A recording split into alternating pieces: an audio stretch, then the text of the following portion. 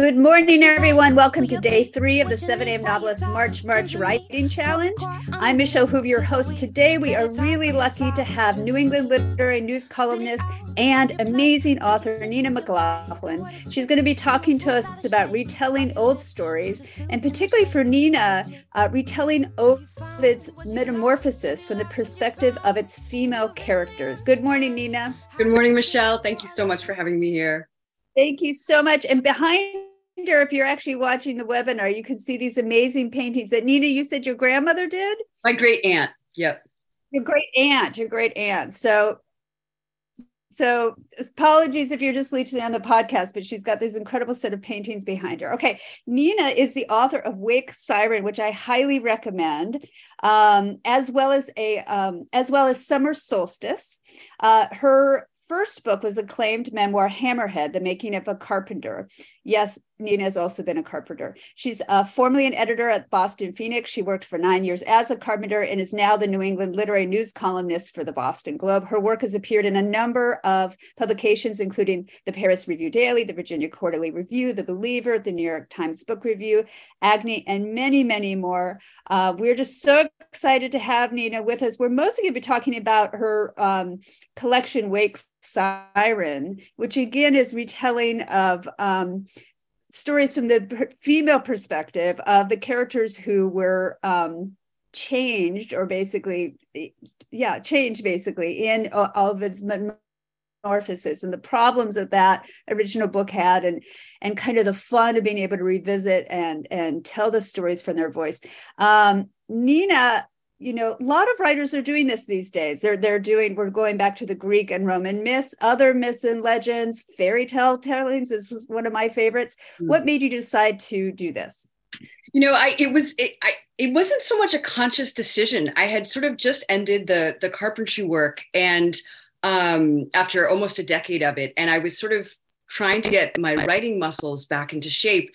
And I was reading through the Metamorphosis, which I sometimes do. I studied classics and English in college. And I just thought I would try sort of retelling one of the stories from one of the female perspectives. And it was a story of Callisto, who is turned into a bear and then turned into a constellation. And sort of right from the start, it was like, oh, wow, this feels good. There was that sort of like heat and juice almost immediately. And I was like, oh, I'll try another. And then I did another. And then it was just like, it just took off. So it happened really unexpectedly, and it happened really fast. And I think with these sorts of stories, with the myths, like you said, the fairy tales, I don't know, my feeling, I don't know if you feel this too, Michelle, like there's this sense that these stories are kind of in us from the start, that we're sort of born knowing them in some ways. Like we learn a lot of these stories as kids, but I think they're sort of in us even before. So I think there's something about tapping into these stories that, like, there's something really rich and really, like there's like meat there that, I don't know, there's maybe because it's, it's like that kind of back of brain, deepest part of ourselves that we tap into. So that was, sorry. Both, I think the story structures that I feel in many ways are kind of innate to us, that just kind of natural shape of the story structure, and how it came into being with oral stories, and how a lot of those structures are very kind of common in many places. And then you also have these archetype characters that we know so well. And they are in our water. We exist with them all the time. So to be able to revisit those is incredible. So, I mean, I've read, Angela read hers. So she was a famous writer who we told fairy tales. Again, and Helen Oyemi has done a lot of retellings. You, of course, have the Miller phenomenon of her work, and a number of, I think TikTok is basically exploding with retellings. So Nina, what when you started doing this and you were revising them and you were having people reading them, like what were the things that you really wanted to be like, okay, I need to make this retelling worth being read, worth its meat, worth that I'm actually saying something new here, really revising or making it new? And what were some of the things that you wanted to avoid? Interesting question. It's funny. I think when thinking about the writing process for this book, for Wake Siren, it was really different than any other writing that I've done. I'm a really slow writer. I am, like Hammerhead, my first book, took 3 years and sort of 7 total rewrites. Yeah. This book happened over 3 months and just sort of came out as it was, essentially. You know, there was not a lot that sort of got changed, and it did sort of feel like I kind of left the building for the writing of it. So in the process of it, you know, what was I trying to avoid? Like it almost wasn't that conscious. It just sort of felt like, what are these women saying to me? How can I translate what I'm hearing? These voices that are sort of rising up. And I realized, you know, I say these things and I'm like, oh God, this sounds crazy. You know, in this sort of the latter stages of editing, you know, it is, I think one of the things that I thought a lot about was the order of the stories. When I was writing it, I was sort of going through the metamorphosis and doing the stories as they appeared. And afterwards, we were sort of rearranging the order. So how to make the stories sort of in conversation with each other in the best way, balancing out some of the really brutal, violent stories, which there are many, with sort of lighter or more sort of, I don't know, relaxing or beautiful ones.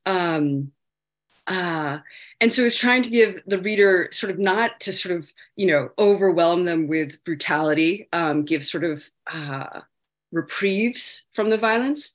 And so I guess in thinking about what to avoid, you know, I mean, I guess it would be thinking about the things you'd always want to avoid, like how to keep the language fresh, you know, how to keep the sort of the energy surging, how to keep, you know, pressing the limits of what language can do.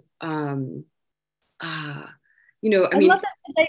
I think the intensity, it seems like you just did it. And I do think this intensity and ferocity of voice is in the collection. Like you can kind of feel, if you read it, that you have just kind of, you just kind of listened and wrote and I think it also what creates the cohesion of the collection. And the fact that you wrote it so quickly it's absolutely incredible, but it feels like you were just kind of communing with something that was allowing you to give voice to it. So some of the I guess some of the thinking about maybe what you did maybe come after the fact, like what sorts of reactions did you have to the stories from other people? I mean, you know, I think that the reactions have been pretty positive. I think that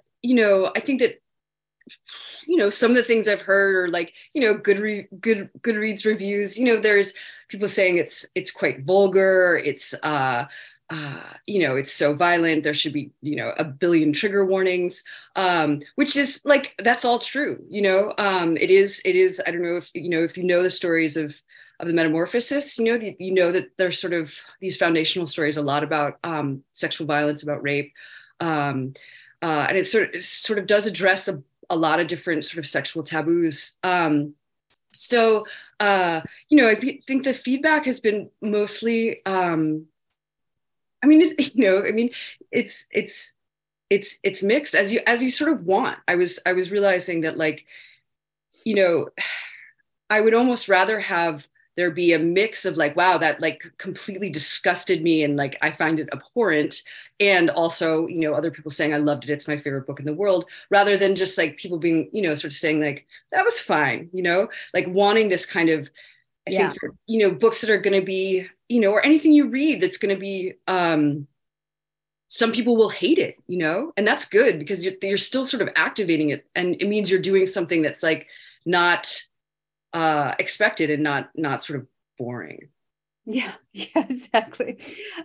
So is there advice if other people wanted to do this? So one thing that's interesting is that when I was first looking at retellings and you know, I have also picked up some characters in history to retell their stories. That's very common to do.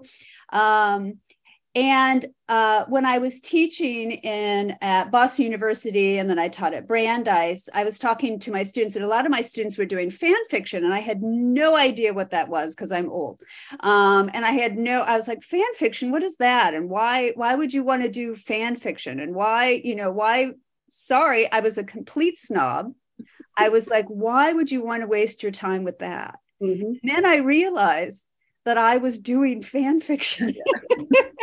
And that fan fiction is like really exciting because it is in conversation with these old stories. And so I already had all these college kids and high school kids and others that were already doing this stuff and finding a lot of really interesting conversations in the older material.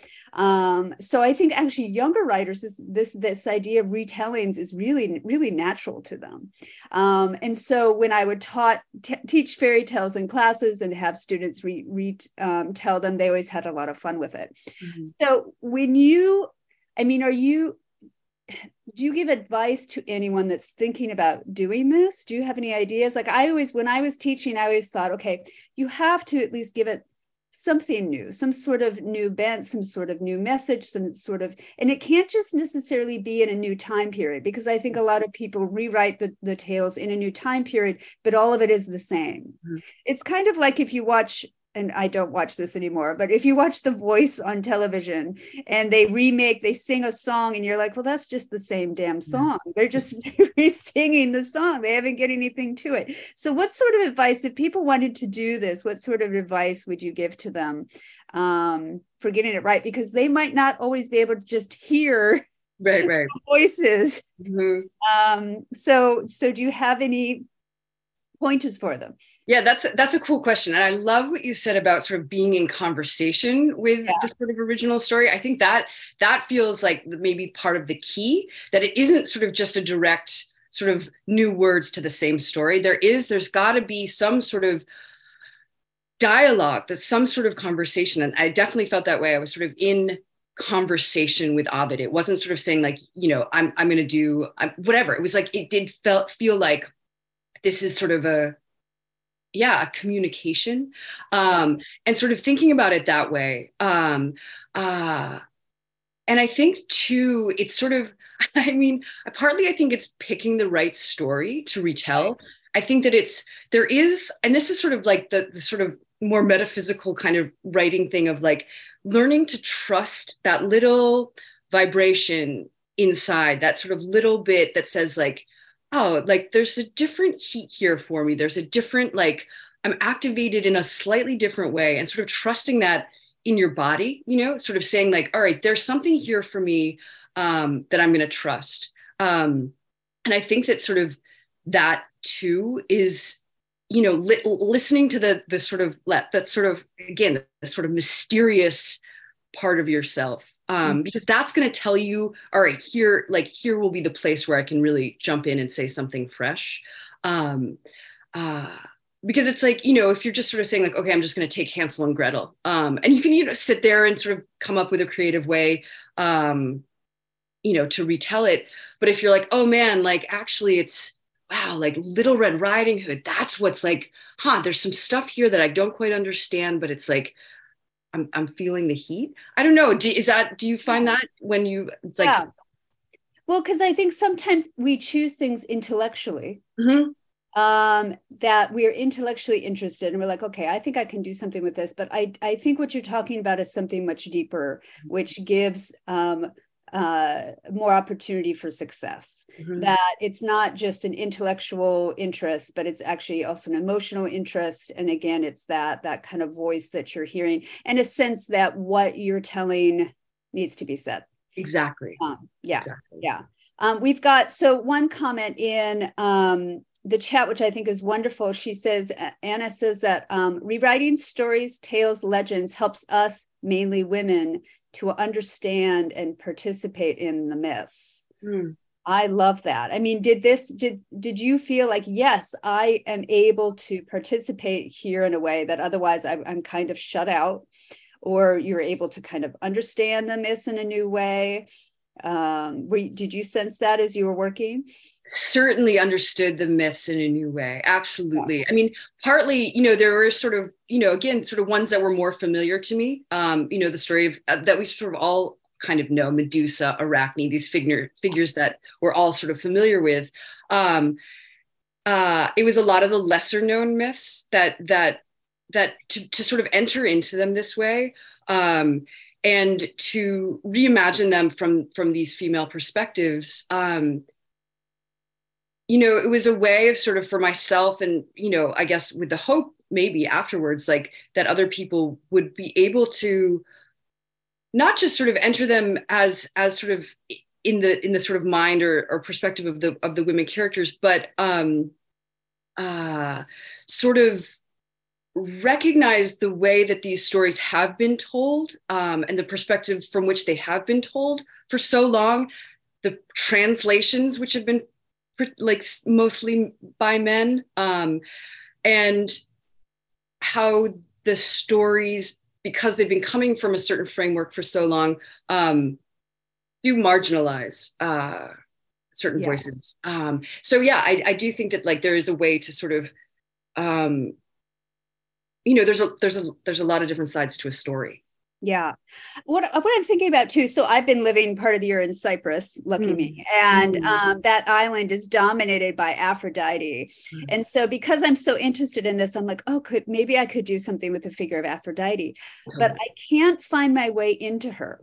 First off, she mostly just seems kind of a bitch. Like maybe that's the problem of the storytelling.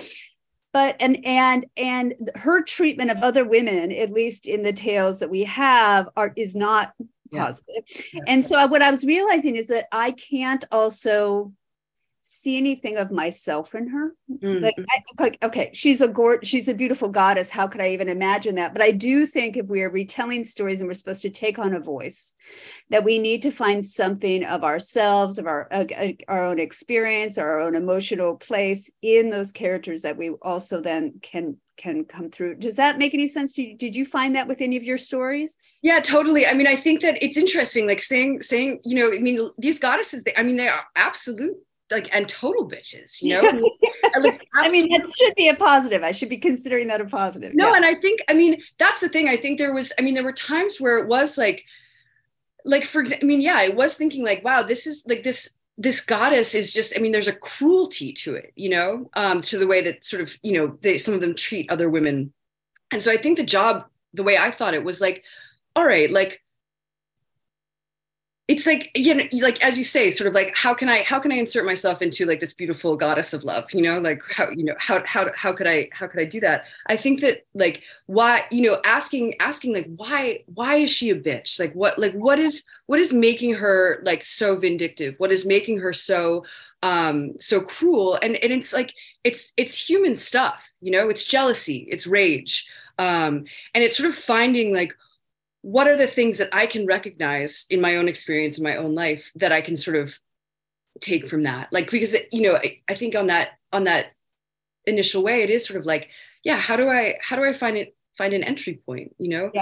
But it's there, like, and sort of really looking like, what is the complexity of like sort of being this goddess of love? Like, what a terrible thing that would be in some ways, like how much jealousy would be involved, and we've all of us have felt jealousy,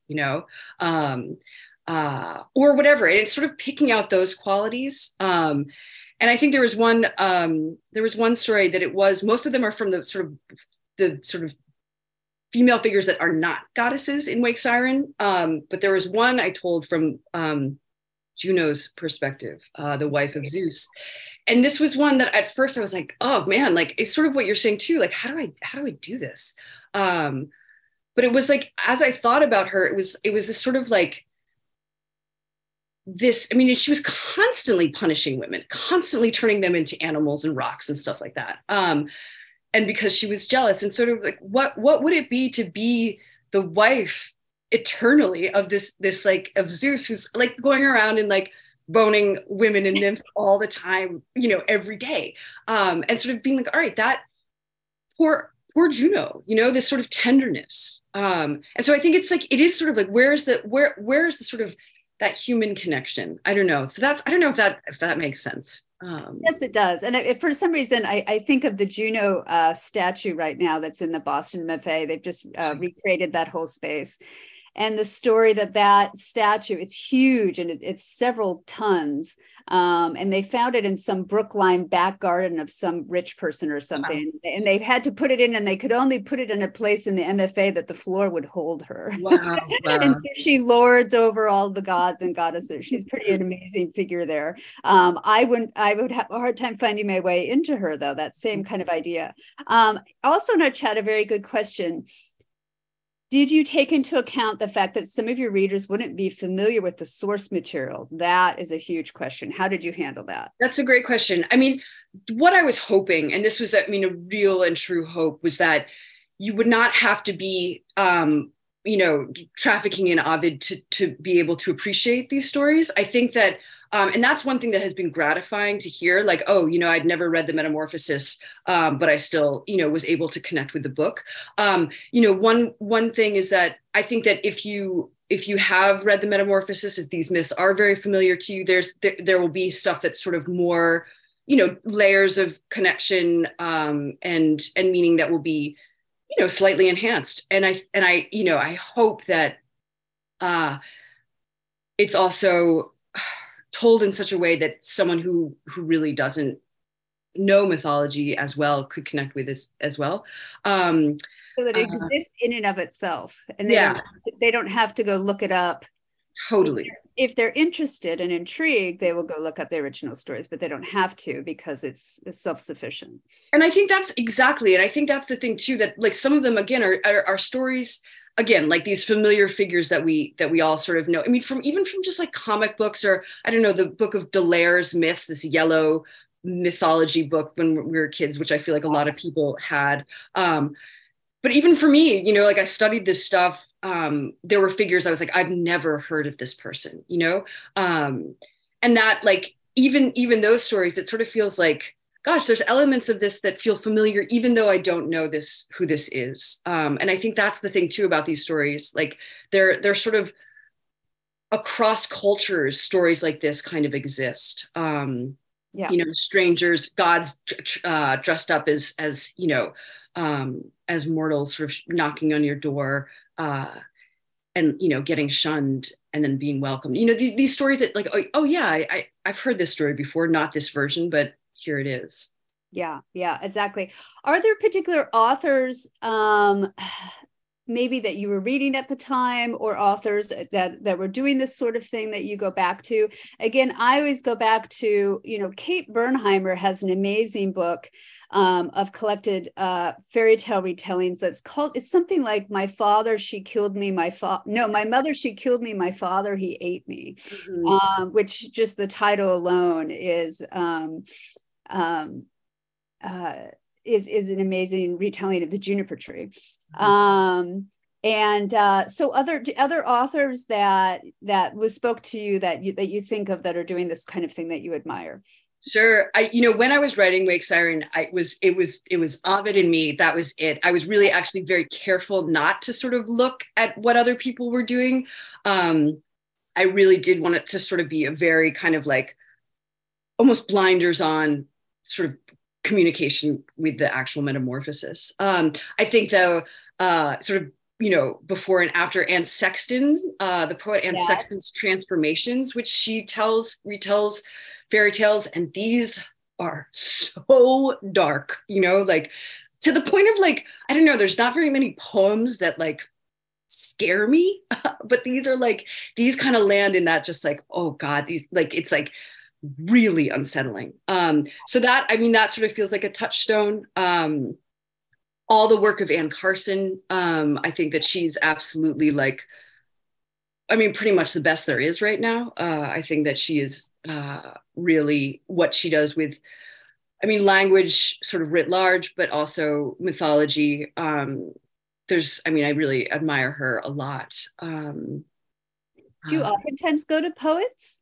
I do. Yeah. I read a lot of poetry. I read a lot of poetry. I mean, how do you think that informs your writing?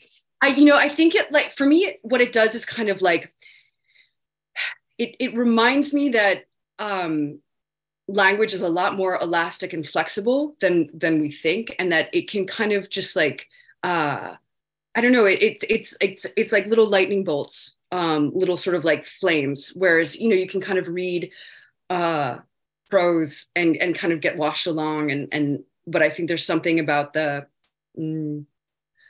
the flexing of the muscles of language in poetry that helps sort of again, I guess, like, get weirder, that like there's more possibilities than we think when it comes to putting words together, and not getting complacent, not getting like, I think it's like, it's easy to write a pretty sentence. How do you sort of write something that's going to be clear and understood, and also in a way that's going to sort of like challenge a reader to sort of think anew about whatever you're saying. So I read a ton. I think when it all comes down to it is that we need to read as much as possible.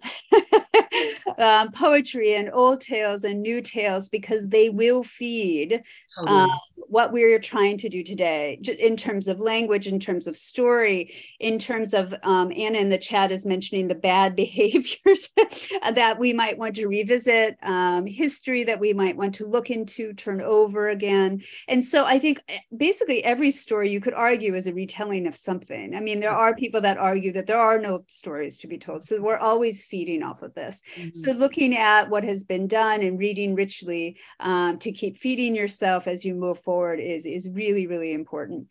Okay, Nina, we're going to have to end. I just thank you so much for being with us. For the rest of you can find our March Writing Challenge schedule on our Substack page at 7amnovelist.substack.com. You can subscribe there for updates. And if you want to still join our daily webinars in March, email me at 7amnovelist.substack.com. You can also find our podcast version of these webinars on Spotify, Apple, and wherever you listen to your podcast. Those will be up forever. I don't even know how to take them down. So people are like, how long are they going to be up there? I'm like, I don't know. So you can always find them. And if you like what we're doing, please follow, rate, and review our podcast. Please remember that this weekend, sadly, the webinar is not live. It is pre-recorded. And I'm doing that, A, so I can get some sleep, and B, so we could also have some really cool people that we otherwise wouldn't be able to get on, such as Rebecca Mackay is going to be on tomorrow talking about layers of interiority. And Julie Carrick Dalton is also going to be on Sunday talking about visual graphing in terms of how she structures her book. Okay, Nina, are you going to be able to get some writing done today? Yeah, I mean, I hope so. On Fridays, I write my Globe column. So as soon as we sort of end, I'm going to shift gears and get to my Globe work. But this has been an amazing start. I feel like about to sort of launch off into this new writing. Fantastic. Okay, everyone, take this energy, get back to your desk, and happy writing.